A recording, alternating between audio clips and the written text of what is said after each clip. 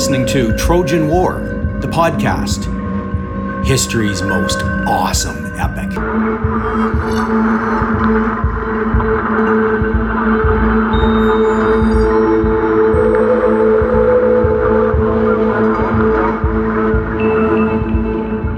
This is episode number 2 in the series. Today's episode is titled The Torch.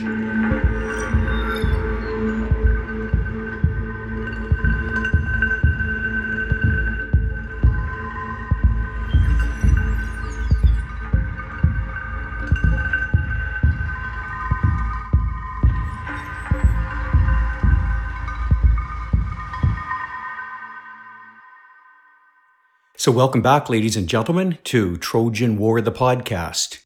This is episode number 2 in the series. Today's episode is titled The Torch. Now, right before we get on to the fun of telling the story, a few little pieces of business to clear up. If you are coming to this episode directly from episode number 1 of Trojan War, the podcast, an episode titled The Apple of Discord, then, well, welcome back, and you're in for an awful lot more fun as our epic story continues. On the other hand, if you have somehow, stumbled across this particular podcast episode with no context or prior experience with Trojan War, the podcast, then, welcome aboard, and let me just tell you what we're doing. I'm intending to set out to tell the entire Trojan War story epic, a massive story arc, if you will, over a successive series of podcasts. It will take us some time. It will be an awful lot of fun. And what you have stepped into really is episode 2 in the continuing series. Now, you're more than welcome to stick around. It's a self-contained episode. You'll have a great deal of fun. You'll enjoy yourself. You'll be entertained and informed. But I really would suggest that you seriously consider actually, hitting the pause button in a moment, running over to my website, trojanwarpodcast.com, and listening to episode number 1 in the series first. It is a serialized story that I'm telling, and if you get in right at the beginning, then you'll have the full benefit of all the plot, the backstory, and the characters as you move along. But the choice is yours. So, on with the fun of telling the story. A quick recap of the previous episode. If you'll remember in the Apple of Discord episode, Discord had entered Mount Olympus, the home of the Olympian gods, via a golden apple with an inscription on it. And the apple had said, for the fairest, or for the most beautiful. And the minute that apple had arrived in the throne room at Mount Olympus, 3 Olympian deities, the 3 most powerful goddesses in all of creation, had assumed that apple was rightly intended for none other than herself. And the deities in question were Hera, queen of the gods, wife of Zeus, and the most powerful deity sitting in Mount Olympus, short of Zeus himself. Next to Hera, the next deity who wanted the apple was Athena, the goddess of wisdom and of war, Zeus's daughter. And the third goddess who believed the apple belonged to her was Aphrodite, goddess of lust, sexual pleasure, and all good things south of the waist. The 3 goddesses had vied for this apple and demanded that Zeus choose which of the 3 goddesses was the most beautiful. And Zeus, in a very quick flash of self-preserving insight, had realized that, judging a contest like this put him into a no-win situation. Whatever he judged or decided, there would be 1 very, very happy goddess and 2 very, very unhappy and hence vindictive and angry goddesses. So Zeus had decided to foist the problem of judging the beauty contest off on somebody else. And in the time-honored tradition, which shows up in myth and story and cultures across the planet, when the heat gets too hot in the kitchen of the gods, often the gods turn around and foist their problems onto us poor human beings down here on Earth. And so Zeus had turned around and announced that he would find a human judge for the beauty contest between the deities. And hence, ladies and gentlemen, Discord, which arrived in the heavens, was going to make its way down to Earth, and that was what was going to start off our Trojan War epic story. Now, it is going to take Zeus, king of the gods, some time to find an appropriate judge for this beauty contest. And that's actually useful for us because it gives me, as your storyteller, an opportunity to develop some of the other threads in the tapestry which we are weaving into this glorious epic story. So today, I'd like to take you to a completely different plot, situation, and set of characters for another one of the threads which will soon all come together into this wonderful, glorious Trojan War tapestry. I need to take you to Bronze Age Troy, and I need to take you back to about 1300 BCE. Now, the date I can't be entirely certain of. One of the problems with telling ancient epic stories is that this story takes place in a time period before the people involved in the story had developed a written language. And then the other problem, of course, is that when you get into stories which are blends of, well, historical fact and myth, it's very difficult to use contemporary carbon dating techniques. Whatever the case, sometime around 1300 BCE, there was a city called Troy, and we know historically that Troy existed. You can actually go visit the ruins or the remains of Troy today if you want. And where Troy is hasn't really moved too much. It's located on the end of the Mediterranean Sea, at the western end of the Dardanelles. And the Dardanelles are the strait that connects, well, the Mediterranean Sea to the Black Sea. In short, it's a very narrow little bit of water that links, well, Asia with Europe. Well, at the time that our story opens, the city of Troy was governed by a king. His name was Laomedon. And Laomedon was, well, he had actually inherited the city from his father. But the city that Laomedon had inherited had been a relatively modest affair, perched there as it was beside the Dardanelles Strait. And it didn't take Laomedon long, once he came to power, to recognize that his city was actually sitting on a potential gold mine.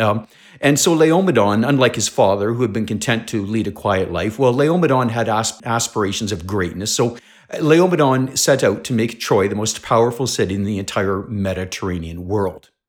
Now, there are a couple of ways that he could have done this, and the time-honored ways of turning your small city into a greater or powerful city were, well, number one, conquest, and Laomedon looked at his options there, but Troy didn't have a particularly large or effective army, and Troy had no navy at all, so Laomedon realized conquest wasn't the way to go, and the other way to go, of course, and in any city that wants to become powerful is, well, if you're sitting on a valuable supply of natural resources, which can be easily exploited and traded, but Troy had none. So Laomedon recognized that the one thing that Troy did have, which gave it a remarkable potential for untold wealth, was its location.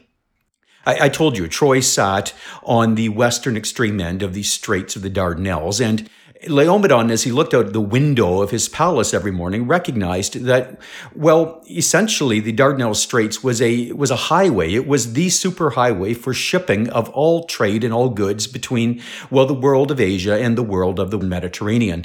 And so Laomedon recognized that he had an incredible possibility to turn Troy into a city which was essentially a center of business, investment, banking, economic opportunity.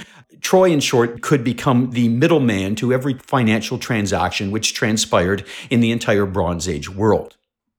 Now, speaking of middlemen and transactions, the commodity which was flowing by boats back and forth freely across the Dardanelles Straits back in 1300 BCE or so was, well, I guess very appropriately, given that this was the Bronze Age, nothing other than bronze itself. And what bronze was really, folks, was bronze was the most cherished super metal commodity, if you will, of the Bronze Age world. It's an amalgamation, it's an alloy of copper and tin. And bronze was an absolutely imperative metal for, well, both war and peace throughout the Mediterranean basin. All of the weapons and all of the armor of every army in the entire Mediterranean world was in those days composed of bronze. And in times of peace, of course, bronze was responsible for every one of a farmer's most important implements, particularly plows.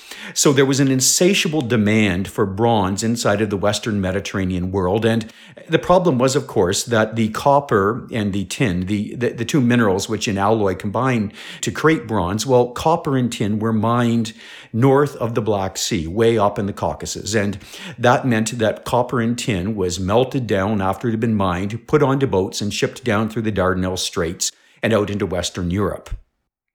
Well, Laomedon very quickly recognized that if he established a center of commerce and if he set up a standardized system for weighing and measuring those bronze ingots, and then if he included taxes and tariffs and service fees and shipping fees and hotel fees and transit fees and regulation fees along the way, well, then for every shipment of copper or bronze ingots or tin ingots that headed down the Dardanelles, or for any money that headed back to Asia Minor in the opposite direction, well, Troy would take a cut, and Troy could become incredibly wealthy in the process.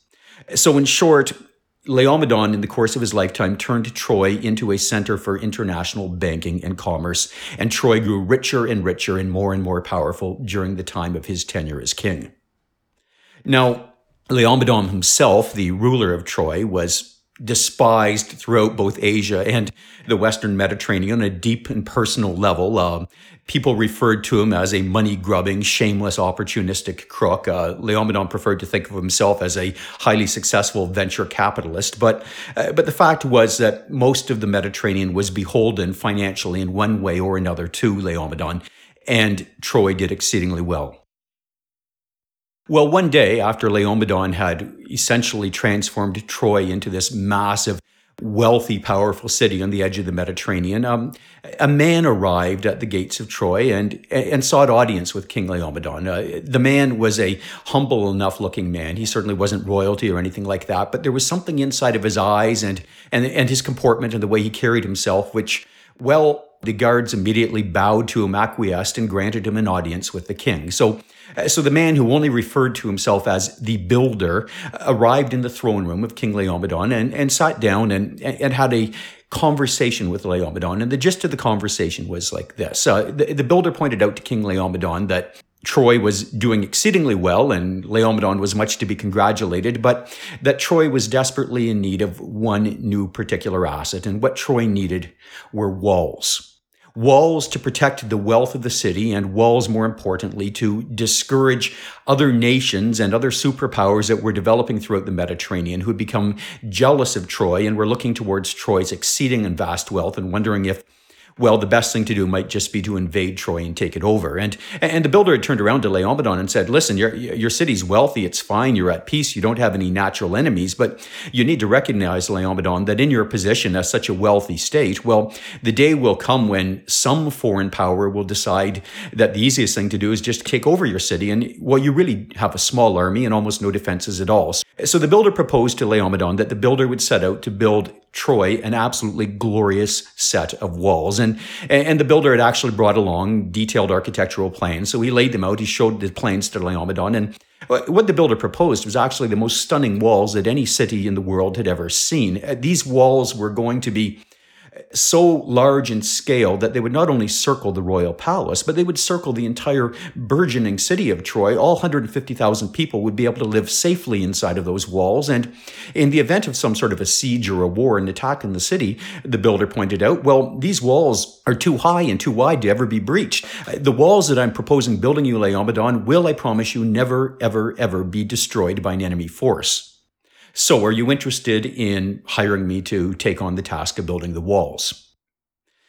Well, Laomedon had been deeply impressed. He turned to the builder and he inquired about two things. He said, first of all, what's it going to cost me? Always Laomedon's main concern. You don't get to be a wealthy banker by being generous with your cash. And then he turned around and said, and how long will the project take? It sounds like a big job. Well, the builder had turned around, and when it came to price, he had raised a number and cited a number which had stunned even poor Laomedon. It was going to cost for these walls, well, half of Troy's combined wealth. And the builder tried to assure Laomedon that this was, as a long-term investment, a very good deal, but the number was staggering. Then the builder turned around and said, and I can have the entire walls done to completion, complete with 3 massive, glorious gates onto those walls. I can do the entire thing in precisely 1 calendar year.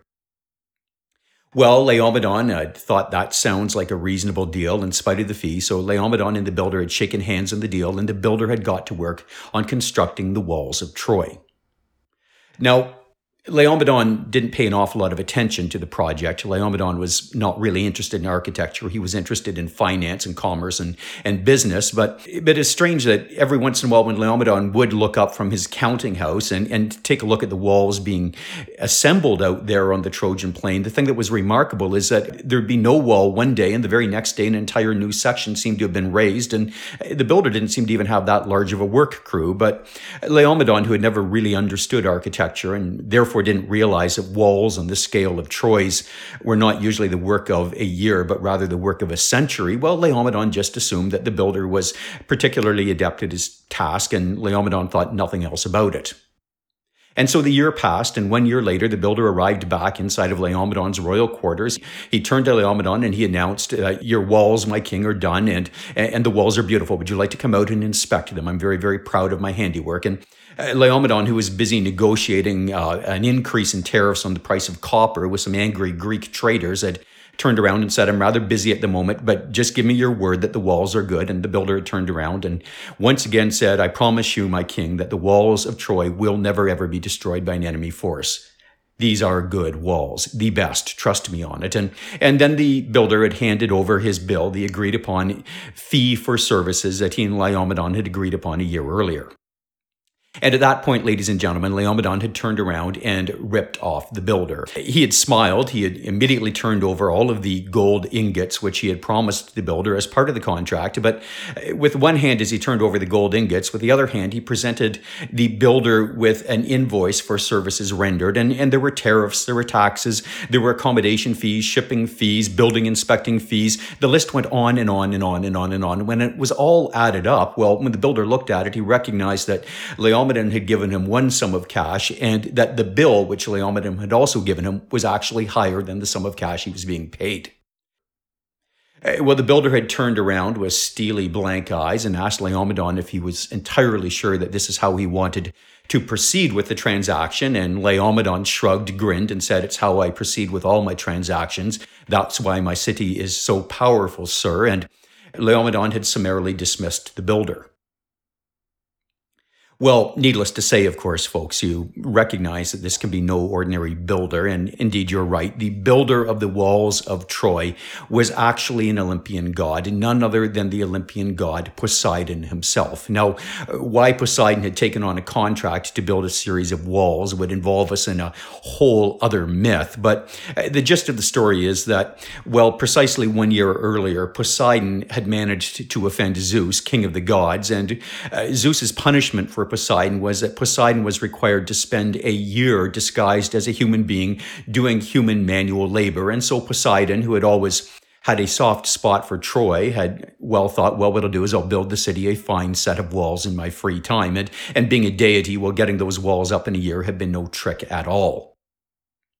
Now, of course, you might be wondering then why, when Laomedon had offended and ripped off the builder, Poseidon, why Poseidon at the end of the year hadn't revealed himself in his full deific majesty and struck Laomedon down right in the spot. But the beauty, I suppose, of being an Olympian god and being, well, immortal is that time really isn't your enemy. Us human beings, when we're offended by somebody, want to seek our revenge as quickly as possible. But the gods of all people or of all deities know that revenge is a dish served cold. And, well, if you're immortal, then you can serve that dish very, very cold indeed, because it doesn't matter if you wait to extract your revenge for 1 day, 1 week, 1 month, 1 year, 1 decade, or 1 century. They're all about the same in the eternal timelines of an Olympian god. So Poseidon waited patiently, knowing that, well, the day would come when he would have an opportunity to wreak his revenge on the city of Troy. Troy might forget the insult, but Poseidon certainly never would. A debt was owed, and someday, of course, that debt would be paid. Well, time passed uneventfully until a few years later when Laomedon himself died. He was actually murdered. Laomedon had made the same mistake he had made with the god Poseidon, but made this mistake instead with, well, a hero. Laomedon had attempted to rip off a Greek man who had done a great service to his kingdom, a man named Heracles. You and I likely know him by his contemporary name, Hercules, same guy. And Laomedon had so badly ripped off Heracles that Heracles, not having the luxury of eternity to seek his revenge, had sought his revenge on Laomedon immediately by killing Laomedon, killing Laomedon's wife, and killing Laomedon's entire family tree. At the last minute, Hercules had decided to generously spare Laomedon's youngest son, a prince, a boy in his early teens, a boy named Priam. Well, Priam, the prince, had, on his dad's violent death, assumed the kingship of Troy, and Priam, having watched his father for all these years, had resolved that he would be a different sort of king entirely. And Priam worked his best to become the antithesis of everything that Laomedon had been. Priam wasn't interested in profits. Priam wasn't interested in theft, wasn't interested in graft. And within a few years, Priam had developed a well-learned and fair and accurate reputation across the entire Asian and Mediterranean world as being a open-hearted, fair-minded, and really nice guy of a king. Now, Priam did do some things very carefully. He had one minor construction project during his tenure as king. The walls were already done, the palace was already done, but Priam, a gods-fearing man, had decided that the best thing to do was appease as many of the Olympian gods as possible. And so Priam had actually built temples to all 12 Olympian deities inside the walls of Troy. And every day at those glorious temples, Priam ensured that magnificent sacrifices of bulls and sheep and cattle were made to the Olympian gods, and the smell of barbecue was wafting up to Mount Olympus from Troy all of the time. And it's a kind of a weird little side note here, ladies and gentlemen, that the Olympian gods, well, they lived exclusively on, well, god food, nectar and ambrosia. They actually could not eat meat or animal flesh for that matter, but there was nothing that they adored more than the smell of barbecue. Well, Priam's reign proceeded exceedingly well. He was loved by his own people. He was appreciated and protected by the Olympian gods, and Troy managed to thrive and prosper. And then a day came a few years into Priam's reign when Priam was visited by fate and deadly destiny, and, well, everything inside of Troy began to change. One night when Priam was sound asleep in his bed with his wife Hecuba, something happened. Now, I have to stop and clarify. I told you that Priam was sound asleep in his bed with his wife Hecuba, and you need to know, because it's critical to our story, that, well, Priam was a monarch in the proud, established Eastern tradition of monarchy, which meant that Priam had a first wife, Hecuba, but he also had other or lesser wives, plus a whole host of concubines inside of that city. And Priam's days as king were busy, but his nights were busier still, because Priam as king was expected to, well, spread his time and his seed, I suppose, if you will, among the various wives and concubines of Troy. In fact, well, Homer, the greatest of the chroniclers of these stories, tells us that eventually King Priam managed to father 50 sons and 12 daughters on well, a host of different wives and concubines. Ladies and gentlemen, just to help you understand this, the Trojans sincerely believed that in matters of succession to the royal throne, well, the best possible sort of safeguard against mishap, because the heir apparent died or the heir apparent turned out to be a raving lunatic or something like that, was to have a vast stable of available potential successors to the throne. And so Priam made very, very sure that there was a whole host of sons and half-sons through wives, secondary wives, and concubines who could help him to control Troy if something went terribly wrong, and the primary line of succession to the throne went off the course. And so Priam had a whole host of sons, a whole host of daughters, a whole host of wives, a whole host of concubines. But this night he was sleeping with Hecuba, and Hecuba was Priam's wife number one, if you will, his primary choice as a life partner. Hecuba's children would be the direct heirs and descendants to the throne. Just 2 years ago, Hecuba had given birth to a little tiny boy named Hector. He was the heir apparent to Troy someday when Priam died. And Priam actually deeply, deeply loved Hecuba. The other women were a necessary part or a task or a role of kingship, but Hecuba was Priam's life partner. They loved each other. Well, one night when Priam and Hecuba were sound asleep, suddenly at about 2 o'clock in the morning, Priam had been wakened by Hecuba. And what had woken Priam was Hecuba's blood-curdling screams of pain, terror, and horror. Well, immediately Priam had rolled over. He had reached for his sword. He always slept beside a sword. And a moment later, the doors to the royal bedroom burst open, and in came a bronze-armed contingent of Trojan bodyguards in case some intruder had got into the royal palace. And for a few moments, there was chaos, but soon it became apparent that what had caused Hecuba, the queen, to scream hadn't been any form of intruder. It had actually just been a particularly horrific nightmare. So Priam had set aside his sword. The bronze-armed Trojan bodyguards had bowed and left the bedchamber.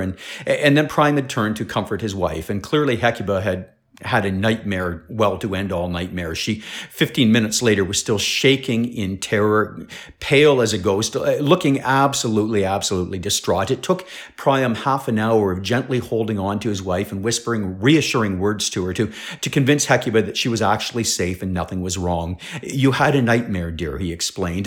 And once, of course, Hecuba had calmed down and began to breathe normally, Priam had turned around and, well, asked that question, which I suppose any of us would ask our partner had they woken up with that horrific a nightmare. And the question was, do you remember anything from your nightmare? And curiously, at that point, Hecuba had turned around, grabbed a pillow, clutched it tightly to her breast, turned away from her husband, the king, and said in a very firm, non-negotiable voice, "No, I do not remember the nightmare. And now I am going back to sleep." And Hecuba had rolled over, turned away from her husband, and feigned sleep. Well, Priam thought very little of it that night. He rolled over and eventually fell back to sleep himself. But when the same nightmare returned on the next night, and again on the night after that, and again on the night after that, and again on the night after that, until that nightmare had returned 6 successive nights in a row, well, then Priam, king of Troy, grew exceedingly alarmed. Because each night, once he managed to calm his wife Hecuba and then turned to her and said, "Hecuba, can you tell me what you saw in your nightmare?" Hecuba would grasp that pillow, turn away from her husband, and was clearly lying when she said, "No, I do not remember a thing about the nightmare, and now I'm going to sleep." Now, folks, this would have been, I suppose, an ugly and an uncomfortable state of affairs inside of any marriage. Hecuba wasn't getting any sleep. Priam wasn't getting any sleep. And there was this, undiscussed elephant of the recurring nightmare in the room. But we need to understand that inside of ancient Trojan or ancient Greek culture, the situation for Priam and Hecuba with this recurring nightmare was much more dire than we can possibly imagine. And if you think about it, if you or I were to be visited by the same recurring nightmare night after night after night after night, well, we in the 21st century would likely go looking for various explanations for the nightmare, and we'd likely grab onto maybe a Freudian explanation and look at the nightmare and wonder what suppressed or sublimated desires or fantasies we were experiencing and not willing to think about in daylight waking hours, we were now allowing to revisit us inside of our nightmare world. Or we might, if we were not feeling Freudian, we might go in a Jungian direction and instead sit down and sort of scour through our nightmare looking for symbols or archetypes and then try to decode the nightmare in that fashion. But for the ancient Bronze Age Trojans and Greeks, well, nightmares and the meaning of nightmares was very clear indeed. What dreams and nightmares were, ladies and gentlemen, were the Olympian gods providing messages, warnings, portents, and prophecies to human beings. In other words, if the Olympian gods wanted to tell you something that was of dire importance and urgency, they would send it to you in the form of a nightmare. And so, on the 7th night, when Hecuba still refused to disclose the contents of this nightmare, Priam, the king of Troy, had every reason to worry. Clearly, the Olympian gods were, text messaging in Technicolor, if you will, some dire warning about Priam, about his wife, or about the people of Troy. And the warning was so frightening that Hecuba was lying to her husband about what she remembered of the nightmare. So finally, Priam, the king of Troy, recognized that, he had no choice. He needed to know what it was the gods were trying to tell him. So on the 7th night, when Hecuba again rolled away from her husband and clutched onto that pillow, Priam had got out of their bed, donned the royal robes and the crown of the king of Troy, and made his way to the throne room. When Priam got to the throne room, he turned to the guards and he ordered them to wake up, most of the inhabitants of the royal Trojan palace. He said, "Summon the entire royal family, bring in all the heirs, bring in all my cousins, bring in all my children, bring in everybody who might possibly someday inherit the throne of this kingdom. Bring them here." Then Priam had turned around to the guards and said, "Bring in my ministers of state, bring in my advisors, bring in my counselors." And in other words, bring in my political representatives, the people that help me make the geopolitical decisions and the economic decisions that allow Troy to run. And then finally, Priam had turned around to the guards and he said, "And summon the priests." No, ladies and gentlemen, the Bronze Age world of Troy had a very strange and interesting sort of amalgam of, decision-making power. We talk about sort of branches of government and separations of government and things like that. But inside of the Bronze Age, essentially there were three different groups that had a vested interest in governing or ruling a state. And that was, of course, the royal family and the heirs to power, who were hereditary heirs, of course, and they needed to be consulted. And then there were the cabinet ministers or the officials or the folks whose job it was to make the realpolitik sort of temporal decisions on the best policies for the nation. But the final branch of government, which always had to be consulted, of course, were the priests, because the priests were, well, they were the conduit between gods and men. And the Olympian gods, though they didn't frequently interfere in human affairs, when the Olympian gods did choose to interfere in human affairs or send human beings messages, well, only a fool of a king would discard or not pay attention to those messages. So the priests were an absolutely imperative branch of government, if you will, and they had to be listened to carefully. Well, it took a matter of some time. It was the middle of the night, but eventually all of the heirs to the royal family were assembled, the cabinet ministers were assembled, the priests were assembled, and at that point, Priam had turned around to the guards and he said, "And now bring my wife Hecuba. Summon her to the throne room too, and if she will not come willingly, well, force her here. I need her to speak." Well, everybody waited patiently, and 5 minutes later, well, ladies and gentlemen, Hecuba, on her own volition, unforced by the guards, stepped into the royal throne room, and she approached the throne of her husband, King Priam of Troy. Priam stood up on his throne, he turned to his wife, the woman he loved, and he issued a very dire command.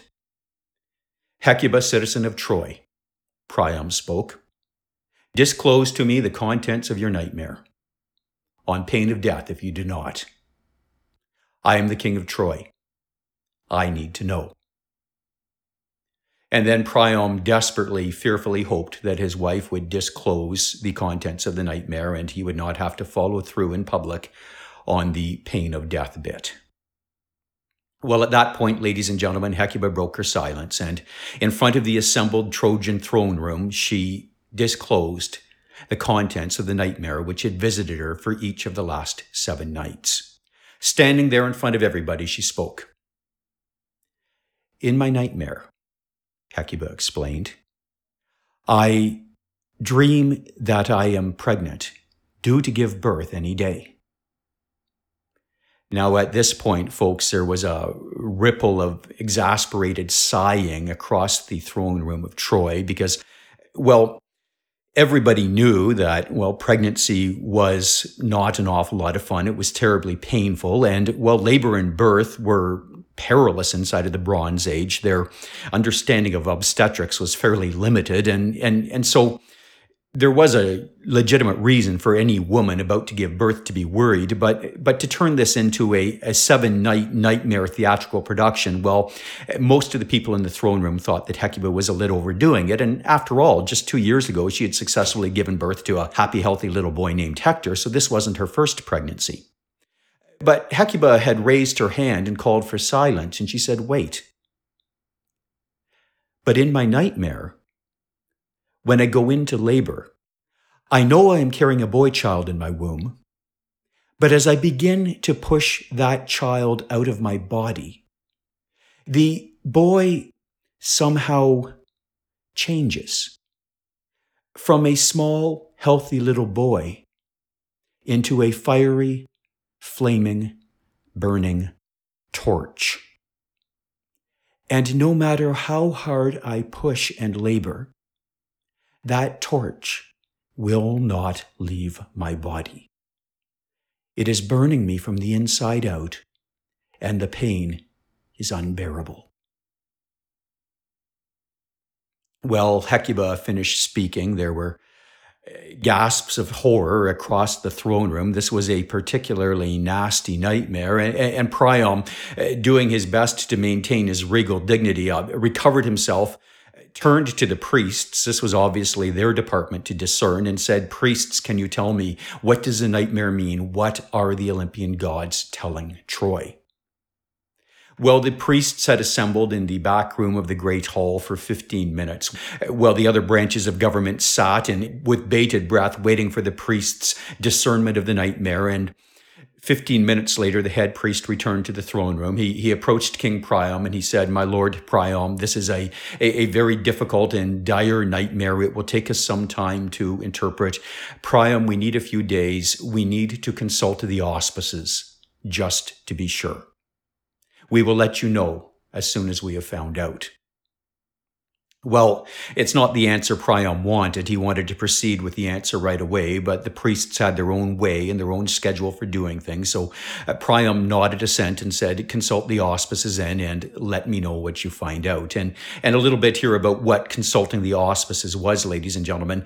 Inside of Troy and inside of Greek culture, of course, there was this art, now lost in, as far as I know, everywhere on the planet today, of, discerning or divining what the will of God was through consulting the flight of birds. And the Trojans took this very, very seriously indeed. Young men from birth were slowly trained in this art, and the Trojans were confident enough in it that they routinely resorted to it with, at least as good a results as, any other methods of discerning the will or the needs or the desires or the beliefs of God seem to have worked in any other culture right up to the 21st century. So the Trojan belief in consulting the auspices meant following the flight of birds, and if a bird flew left or right or north or south, and the flight that the bird took in their path across the sky, and the time of day in which the bird flew, and the song of the bird when the bird was flying, and particularly the species of the bird really, really mattered. If you got an eagle, you knew that Zeus himself was engaged in the prophecy, that sort of thing. So the priests headed off to consult the auspices to help them interpret this nightmare of Hecuba's, this nightmare of the burning torch. Well, a day and a half later, the head priest was back. He found Priam alone in the king's private study, and the head priest approached Priam with a rather sensitive, diplomatic suggestion. The head priest, who was a savvy politician, turned to Priam and said, "My lord, my king, we priests have discerned the message from the gods. We are fully in agreement on the meaning of the nightmare, but we were thinking, my lord, that it might be prudent for you to, actually hear what the gods are telling Troy in private, in your own study here, as opposed to, in the full throne room with all branches of government assembled. So if you'd like, I could tell you right now, my king, it might be for the best." And Priam, if he had been a more politically astute or a more conniving man, or a man who was more capable of engaging in this sort of backroom politics himself, might have recognized that the priest was saying in very unspoken language, "Listen, you don't want word of this nightmare getting out." But Priam was gentle, trusting, and guileless to a fault, I suppose. So Priam had missed the head priest's caution and diplomatic warning, and Priam had turned around and said, "If the nightmare concerns Troy, then everybody in Troy should hear it. So we will gather in the throne room sometime later today, and you can tell everybody what the gods are telling Troy." Everybody assembled an hour later inside of Priam's throne room. The royal family were back again, the ministers of state and all of the priests. And the head priest stepped forward, and the head priest spoke. "The Olympian gods are sending a very clear message to Troy. And the message, my lord, is this. Your wife, the queen, Hecuba, is carrying in her womb a boy child. That child will be born any day now soon. But my king, the Olympian gods are warning you. Should that child be born, and should that child be allowed to live, that child will someday be the torch which burns your city of Troy to the ground. My king, Hecuba is carrying in her womb the seeds of the destruction of Trojan civilization. When that baby is born, that baby must be destroyed. Or someday, my lord, your city will burn." The priest bowed. He stepped away in silence. There was a collective gasp and then a ripple of murmured conversation throughout the throne room. And then Hecuba, standing beside Priam, had leapt to her feet and began to scream out her protests, and in a rage she had rounded on to the Trojan head priest. She had said, "You foolish old holy man, and your silly discernment of superstitions through the flight of birds. Priests have been wrong before, priests will be wrong again. Who can really decode the nightmare and the will of the gods anyway? What are you saying, that a little baby boy will destroy a city? How could a little baby boy destroy a city? I will protect him. I will raise him well. I will keep him away from matches. And poor Hecuba had tried everything within her power to discount the dire prophecy and the dire discernment of the dream brought on by the head priests. But regardless what Hecuba said, the priests were adamant they did not change their interpretation of that dream one iota. And then Hecuba, in a panic, had turned around to Priam, her husband. She had pleadingly looked into Priam's eyes and said, "You do not believe this nonsense, do you, husband?" But when Hecuba had seen her husband's eyes, they had gone cold and steely blank. So Hecuba, in a panic, had fled from that throne room. Well, the entire throne room dispersed in a state of panic, confusion, and discord. And Priam, the king of Troy, spent a sleepless night on his own, debating what to do, debating what sense to make of the priest's discernment of this nightmare, whether to believe it or not, and if he did believe it, what sort of action he should take.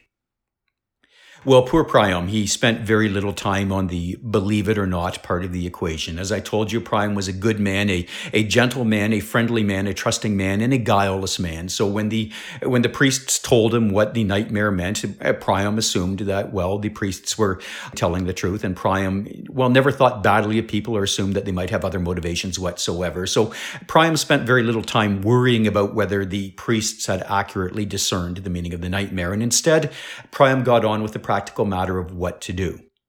It was clear in Priam's mind that if Hecuba gave birth to a boy, well, that boy would be the torch which would burn the city to the ground. And the only other option, of course, then, as the priests counseled, was to destroy that boy, to kill his kid the very moment that the child was born. And it wasn't an easy decision for Priam. Clearly, he wanted to protect his city of Troy. He felt like he was a father of those people, all 150,000 of them. And so he wanted to protect the city. And that, of course, would have meant killing the child. But Trojan culture and Trojan society and Trojan civilization and Trojan religion, well, they had dire prescriptions against, well, the killing of any infant children. Now, it was wrong. It was considered a grave and mortal offense against the gods to kill a child. And in this way, Troy differed from many of the other parts of the Mediterranean world where, well, infanticide was routinely practiced. But inside of Troy, this was a dire thing to consider doing. And Priam recognized that he was in a bit of a bind. If he left the child to live, well, Troy would burn.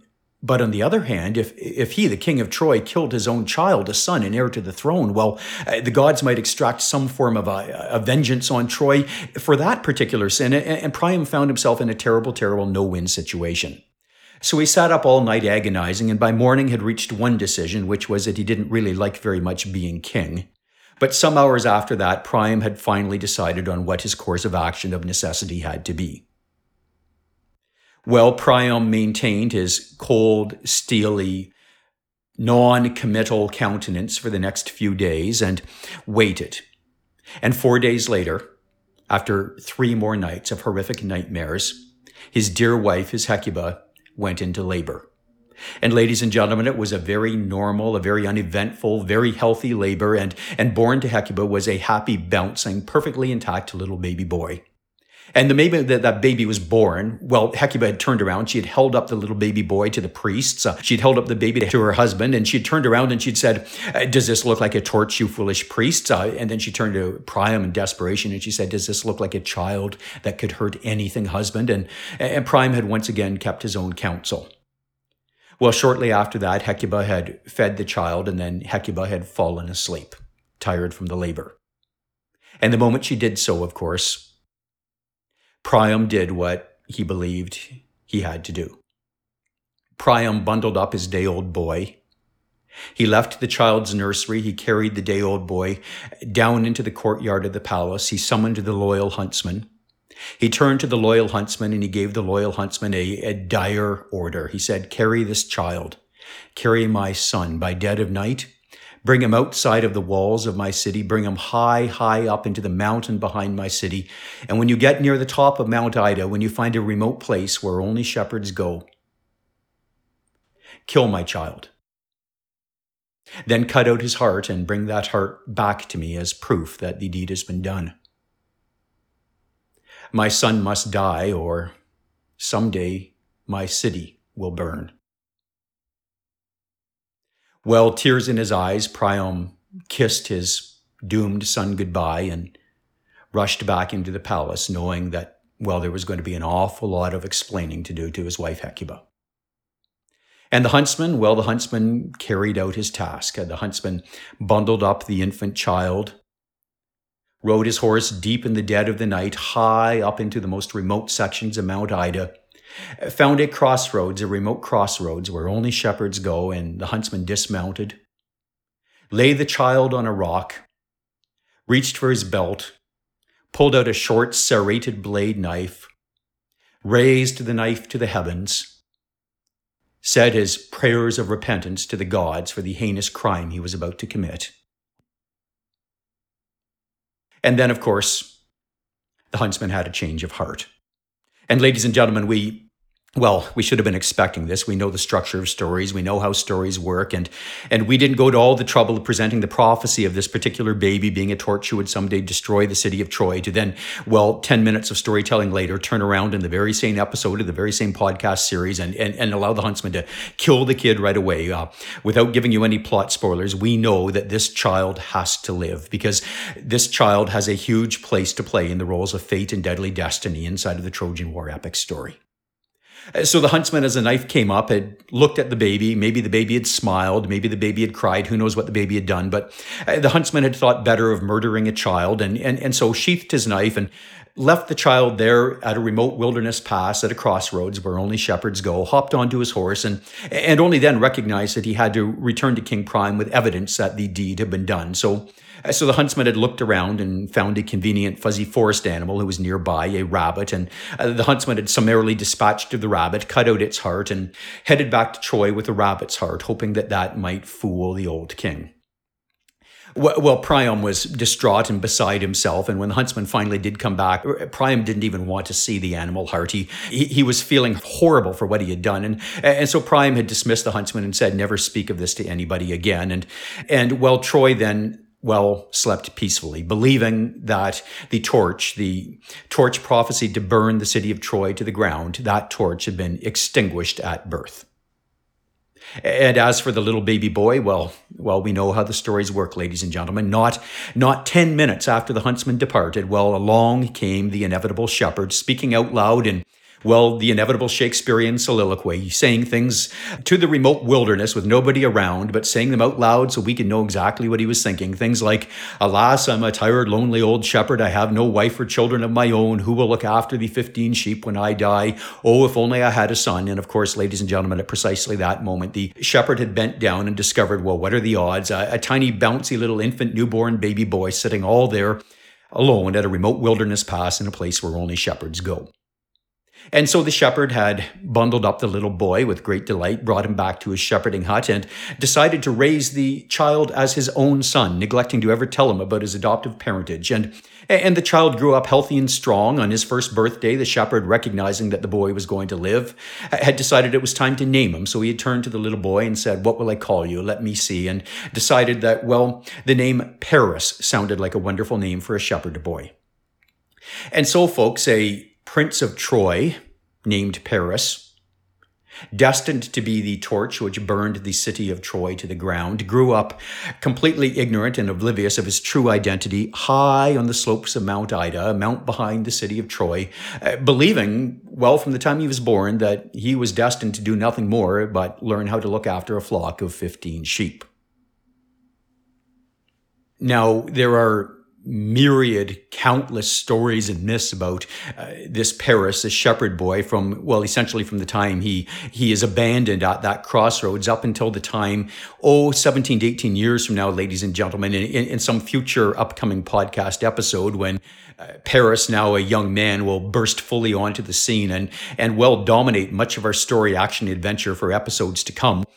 Well, there are myriad stories about the early life of Paris, and some of them are particularly crazy and remarkable. One story has Paris being actually nursed and suckled by a she-bear for a few weeks before the shepherd comes along, and other stories have Paris engaged in all forms of hijinks and exploits up there on Mount Ida. But the truth of the matter is that most of these stories appear to have been written after the fact, well after Paris, bursts back onto the world stage in his adulthood, and most of these stories appear to have been written by, Trojan storytellers who are doing their very best to, gloss over the ugly incident involving the king deciding to murder his own child all those years ago. So we really can't trust the authority of an awful lot of those stories, as we really don't know very much of what actually happened to Paris during those missing years.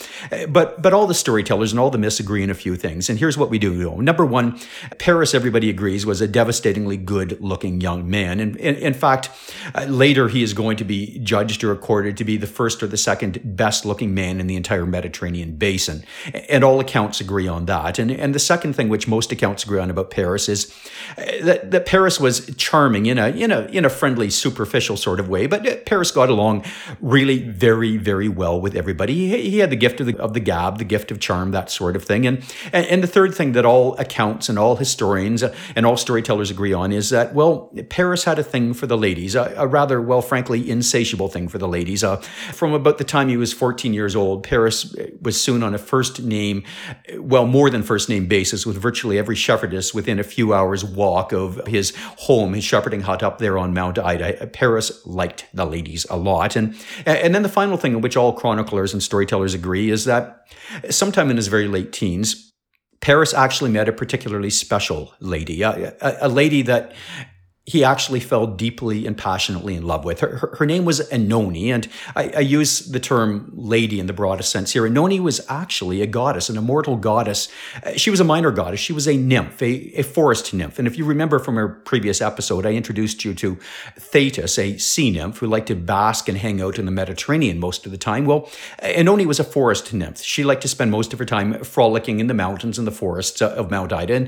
And Enone had met Paris, and the two of them had been attracted to each other. And then the two of them had actually fallen head over heels in love with each other. So they had set up shop inside of Paris's little shepherding hut and settled down for what they thought would be a happy life of shepherding. They had no greater aspirations than increasing the size of the flock, sort of fitting in and developing some social contacts inside of the burgeoning shepherding network that was forming up there on the slopes of Mount Ida, and living a happy, peaceful, content life, maybe having some kids to someday inherit the flock. And neither Paris nor Enone had even the remotest inkling or clue that, fate and deadly destiny had other things in store for those two individuals. And folks, I'd absolutely love to be able to tell you precisely what fate and deadly destiny had in store for those two individuals, but that is going to have to wait for a few podcasts down the road, because we have a few other threads to weave into our tapestry before we get to that particular episode. And so at this particular point, it's time for me to essentially say goodbye to some of you and give you a couple of the standard options which you will get at the end of every one of these particular podcast episodes.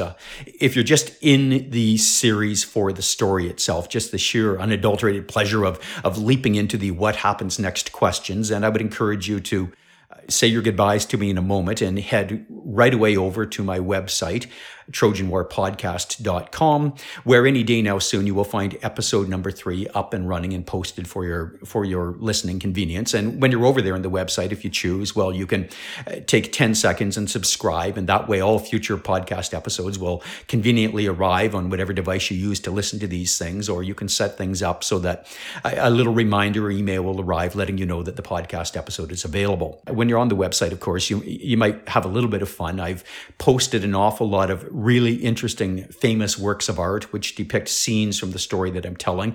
And they're really, really cool to look at them. Some of them are classical works of art. Some of them are contemporary works of art, but they're all an awful lot of fun. And I've also included detailed show notes on my post-story commentary. So if you're interested in reading up on what I'm talking about, you'll find all the notes there.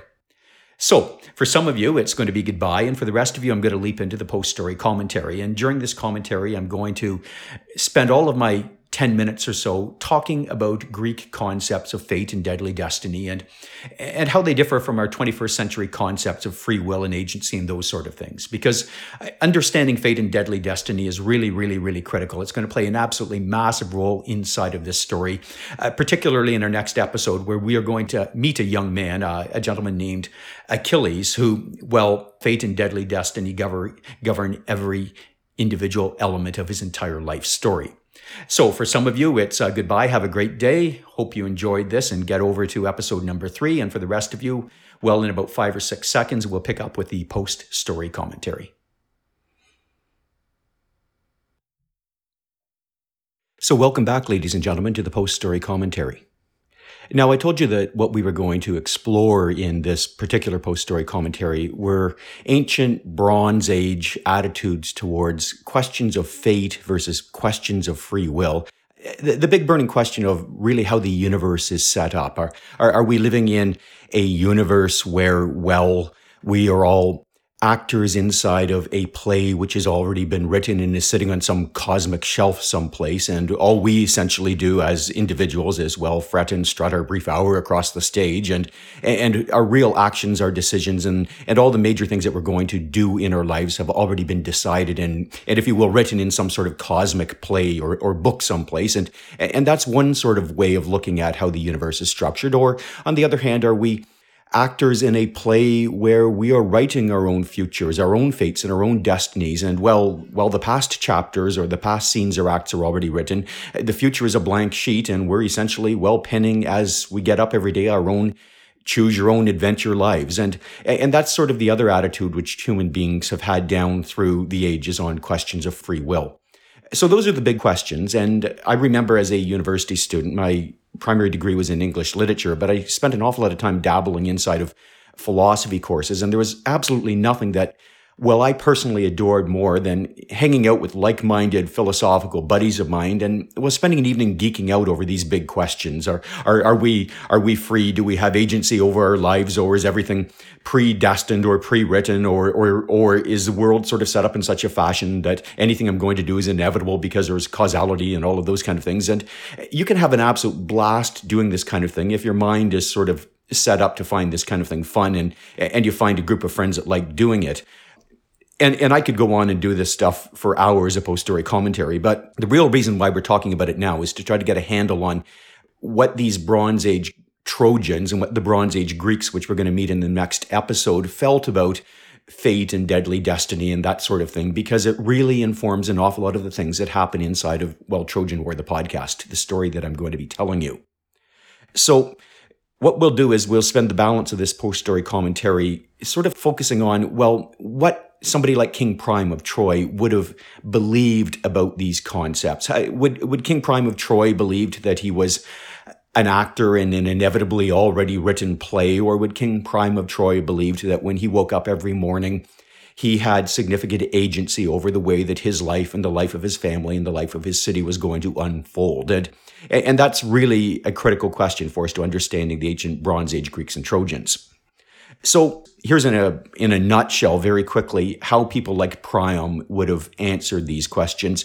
If you basically gave him the little "Are you an actor in a play?" question as a starting analogy, Priam and his contemporaries would have turned around and said, well, of course, all of us are already fated to do or be what we are fated to do or be. It is already predetermined, and there is absolutely nothing that we can do about it. So Priam was very, very clearly inside of the camp that he did not have agency. If fate had determined that a certain thing would happen to him, to his family, to his city, then that was what was going to happen. And so often in front of the word fate or destiny, you'll find inside of Greek and Trojan stories, you'll find the word inexorable or unavoidable or inevitable. And that's just the way that they thought about things. And if you pressed Priam a little bit further and said, well, can you tell me a little bit, Priam, about what this fate or deadly or inexorable destiny thing is? Is it a person? Are you talking about a god? What is this thing which makes these decisions? And at that point, Priam would have, well, drawn a complete blank and told you, well, it's a mystery. But what we do seem to understand from reading different sources and myths from this particular time period is that this fate or deadly destiny thing was a force outside of the universe itself, not governed by the laws of the universe, but that then did control everything inside of that universe. And the only other thing that we tend to know about this fate or deadly destiny is that, well, it doesn't really seem to have a particularly human-centric or human-friendly purpose or motivation to what it is choosing to do. We have to be very careful in the 21st century when we talk about ideas of fate or destiny, or it is ordained, or it is the will of the gods, or it is the will of the God, or that sort of thing. Well, we often as human beings want to graft ourselves into fate or deadly destiny as, well, the central characters or actors inside of the cosmic stage, and that whatever play is written and sitting on a cosmic shelf someplace there features Homo sapiens as the lead, the most important, and the very special characters written in by the author of fate or destiny. And the truth is that the Greeks and the Trojans of the Bronze Age didn't place humanity on any particularly high sphere, and certainly didn't see that the universe was particularly structured to our particular benefit, or that whatever fate or deadly destiny held in store for human beings was necessarily a kind or a beneficent or a generous fate or deadly destiny. So we have to get rid of those ideas that there's some friendly fate guy up there with a beard that is looking lovingly down on our particular species. And now that since we're talking about deities and gods, one of the other questions that always comes up inside of the Trojan War epic story is, well, what about the gods? Jeff, you're going to ask me, Jeff, when you talk about fate or deadly destiny, are you just using those words synonymous with, say, the word Zeus, king of the gods, father of gods and men? Is it the same idea? And here's the problem that we face with the gods inside of this story. Sometimes when you look at the Olympian gods, so Zeus and Hera and Athena and Apollo and Poseidon, all the big 12 gods, sometimes when we see these gods inside of the story, well, it appears as though, well, the gods are actually actors right along with us in a pre-written play. In other words, it appears as though the Olympian gods are also poor players, fretting and strutting, I guess, their eternal hours across the stage, but that they're actually victims or pawns or characters inside of a pre-written drama themselves. And they have very, very little more agency than even you and I might do. But then at other times, just when you're going, well, the gods are right in there in the fated thing with us, well, the Olympian gods will engage in actions which give you the impression that, hold on, they seem to actually be choosing the future. They seem to be making decisions towards the future. They seem to be authoring the play. And there's genuine confusion inside of all the ancient myths and stories that are going to be accounting to you on exactly what the role of the gods is. So as the story unfolds, and as you listen to more and more episodes of Trojan War, the podcast, well, you'll just have to make up your own mind on that. But whatever you decide, you won't be the only one who holds that particular view. Now, the one really cool thing that we do know about the Olympian gods is that they did have one power or a gift that we human beings do not have. And that is that, well, we obviously, if we're in Act 1, Scene 2 of our particular play, we don't know what's going to happen in Act 1, Scene 3 or Act 1, Scene 4 of our particular play. But the Olympian gods could actually see forward. So the Olympian gods knew what was coming. They knew what was in the future of the play. They knew what was in the cosmic book. They knew in advance what was fated to happen. And that gives them some particular insights or powers that certainly we don't have. The big burning question, as I said, which is unresolved, is if Zeus, king of the gods, looks into the future of what is fated and he sees something in 3 acts of the play ahead, is Zeus, king of the gods, capable of going and doing an editorial rewrite in that particular scene? And that's a question which I have not been able to answer. So I'll leave that for you to decide for yourself. Now, this brings us on to, well, a couple of questions which are really imperative and interesting given the last episode of the story.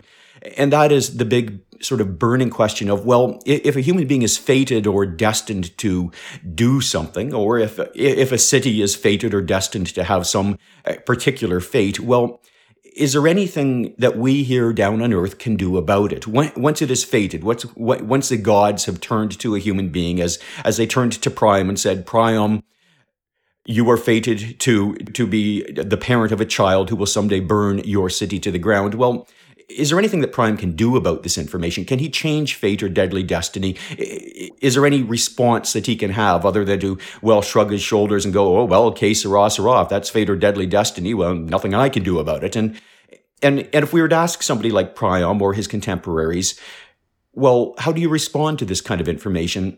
We'd likely get two responses from them. And the first thing that a Greek or a Trojan from this Bronze Age would tell us is they'd say, well, look, Jeff, you have to be really careful with information about your fate or your destiny. And you have to be very careful when you listen to things that the gods are telling you, or prophecies that you hear, or things that you've learned from a particular oracle, because, well, fate and deadly destiny is a pretty vague and sketchy business. And by the time it is translated and interpreted and conveyed to human beings, well, there's a pretty good chance an awful lot of the time that we human beings down here on Earth are going to get the gist of the message or the information wrong, or at least not quite right. So if you're told something about your child, if you're told something about your city, if you're told something about the way that you will die in the future, well, you have to be very careful here, because you might connect the dots one way, and that's certainly not necessarily the way that fate or deadly destiny is going to end up connecting those dots. So be very, very cautious about this sort of thing. And there are myriad stories inside of the world of Greek and Trojan myth and legend about individuals who consult an oracle for information and are told one thing: your city, sir, is destined to be involved in a great battle, and if you're involved in that great battle, a great victory will be won. And then the king in this particular story, who is told that, immediately believes that he's been destined to, well, his city win a great victory. And it turns out when he gets out onto the field of battle, the other side wins. And then if you go back and you decode the words of fate or deadly destiny, all it really said is your city is destined to be involved in a great battle and a great city will win. And well, he just misread the prophecy. So that would have been the first concern of the Bronze Age Greeks and Trojans. Don't spend an awful lot of time worrying and decoding this stuff, because there's a good chance as human beings you will get it wrong. But let's suppose that you actually do get it right. Let's suppose that you were given very clear and detailed information on, well, fate, what fate has in store for you. Is there anything then that you can do to avoid your fate? And likely the greatest story or illustration of the Greek and Trojan response to this question is a play written in the classical area of Greek history. So about 700 years after King Priam's own time, by a Greek playwright named Sophocles. And the play is called Oedipus Rex, or Oedipus the King. And a number of you will have stumbled across this story in various forms in your life. And in that particular story, essentially reduced to 2 or 3 sentences, what happens is fate or deadly destiny announces that a man named Oedipus will be born someday. And that man, when he reaches a certain stage in his life, will kill his father and then have sex with his mother. Well, during the course of the play in this particular story, well, everybody under the sun, it seems almost everybody in Greece, does their very best to avert this fate or deadly destiny from happening. Oedipus's parents, before he's born, do their best to not have Oedipus. They go, well, he can't kill dad and sleep with mom if he's not born. And of course, Oedipus ends up born. And then Oedipus's parents will do the Priam thing and decide to invite a huntsman to kill their child. And that way, fate or deadly destiny will be averted if the kid is dead. And well, that goes off the rails, because the huntsman in all of these stories seems to be unable to follow through in the most basic of infanticide tasks. And then, of course, Oedipus eventually grows up and learns himself of his fate or deadly destiny, and he's quite grossed out. He doesn't want to kill dad. He certainly doesn't want to have sex with mom. And so Oedipus, as a young man, does his very best to avert fate and deadly destiny and takes heroic and reasonable steps, the kind of thing that in a contemporary 21st century court of law, we would have said, well, the guy made every reasonable effort. And in the end, of course, Oedipus ends up killing dad and having sex with mom. And at the end of the day, that's, well, ultimately, if fate or deadly destiny said something, and if a human being decoded the sayings or their future of fate or deadly destiny, if it was written in that play, if it was up there in some cosmic shelf that this was going to happen, then it was going to happen. And there was absolutely nothing that a human being down here on Earth, or sometimes it would appear even a god up in Mount Olympus, could do to avert or change that fate or deadly destiny. And that brings us, I guess, to the final question, which is, well, if you really believe this, if the Bronze Age Greeks and Trojans believed this about fate or deadly destiny, then, well, why bother getting up in the morning? Why not just go, nothing I can do anyway. It's all written. I might as well just sit here in my room and do nothing. And I actually had a buddy in university when we pursued this topic of conversation inside of a philosophy course who became so absolutely convinced that he lived in a preordained, pre-structured universe of causation, where there was nothing he could do which wasn't already determined, that, well, he decided to do nothing at all for 4 or 5 days, but sit on his bed and eat Cheetos and mope. And it was about the 5th day as he sat on his bed that it suddenly occurred to him that, well, maybe he had been preordained or destined to sit on his bed for 5 days eating Cheetos and moping, and he still could not avert his fate or deadly destiny. And so at that point, he had shrugged, he had had a shower, shaved, and got on with the practical business of living. And what he really ended up doing is he decided that, well, if we live in a universe that is constructed in this way, there's nothing we can do about it. So we might as well get up in the morning knowing that we believe in this sort of universe, but then, well, act as though we actually have free will or agency over our lives, because there's really no other way that a human being can act. And that would certainly have been the way that a Bronze Age Trojan or Greek from, well, the time period of Trojan War, the podcast, would have behaved. These individuals embraced life as much as we do. They threw themselves with a passion into their projects, their loves, their hates, their wars, their aspirations, their goals, their hopes, their dreams. And even though they knew deep in the back of their mind that, well, they might be fated or destined to end a certain way, die at a certain point, have certain things happen to them that they couldn't control. Well, the Greeks and the Trojans of our story didn't worry about that too much. They just carried on with the very human business of doing our very best with the limited data we have and trying to live rich, interesting, valuable, meaningful lives. And ladies and gentlemen, I suppose that's as good a place as any to leave this post-story commentary. We're obviously talking about human beings who had a largely different view than our own. But the critical thing to remember is, even though they held that view about the way that the universe was ultimately structured, in all other respects, the way that they acted, the way that they loved, the way that they led their lives was very, very, very similar, if not identical, to our own. So, good place to leave the post-story commentary. When you get over to my website, which I'd encourage you to do because episode 3 will be up and waiting for you any day now soon. So when you get to the website, TrojanWarPodcast.com, you will find in episode number 3 that I'll be introducing you to a new character, a new thread, a new major thread inside of the tapestry of this story. And that particular character's name is Achilles.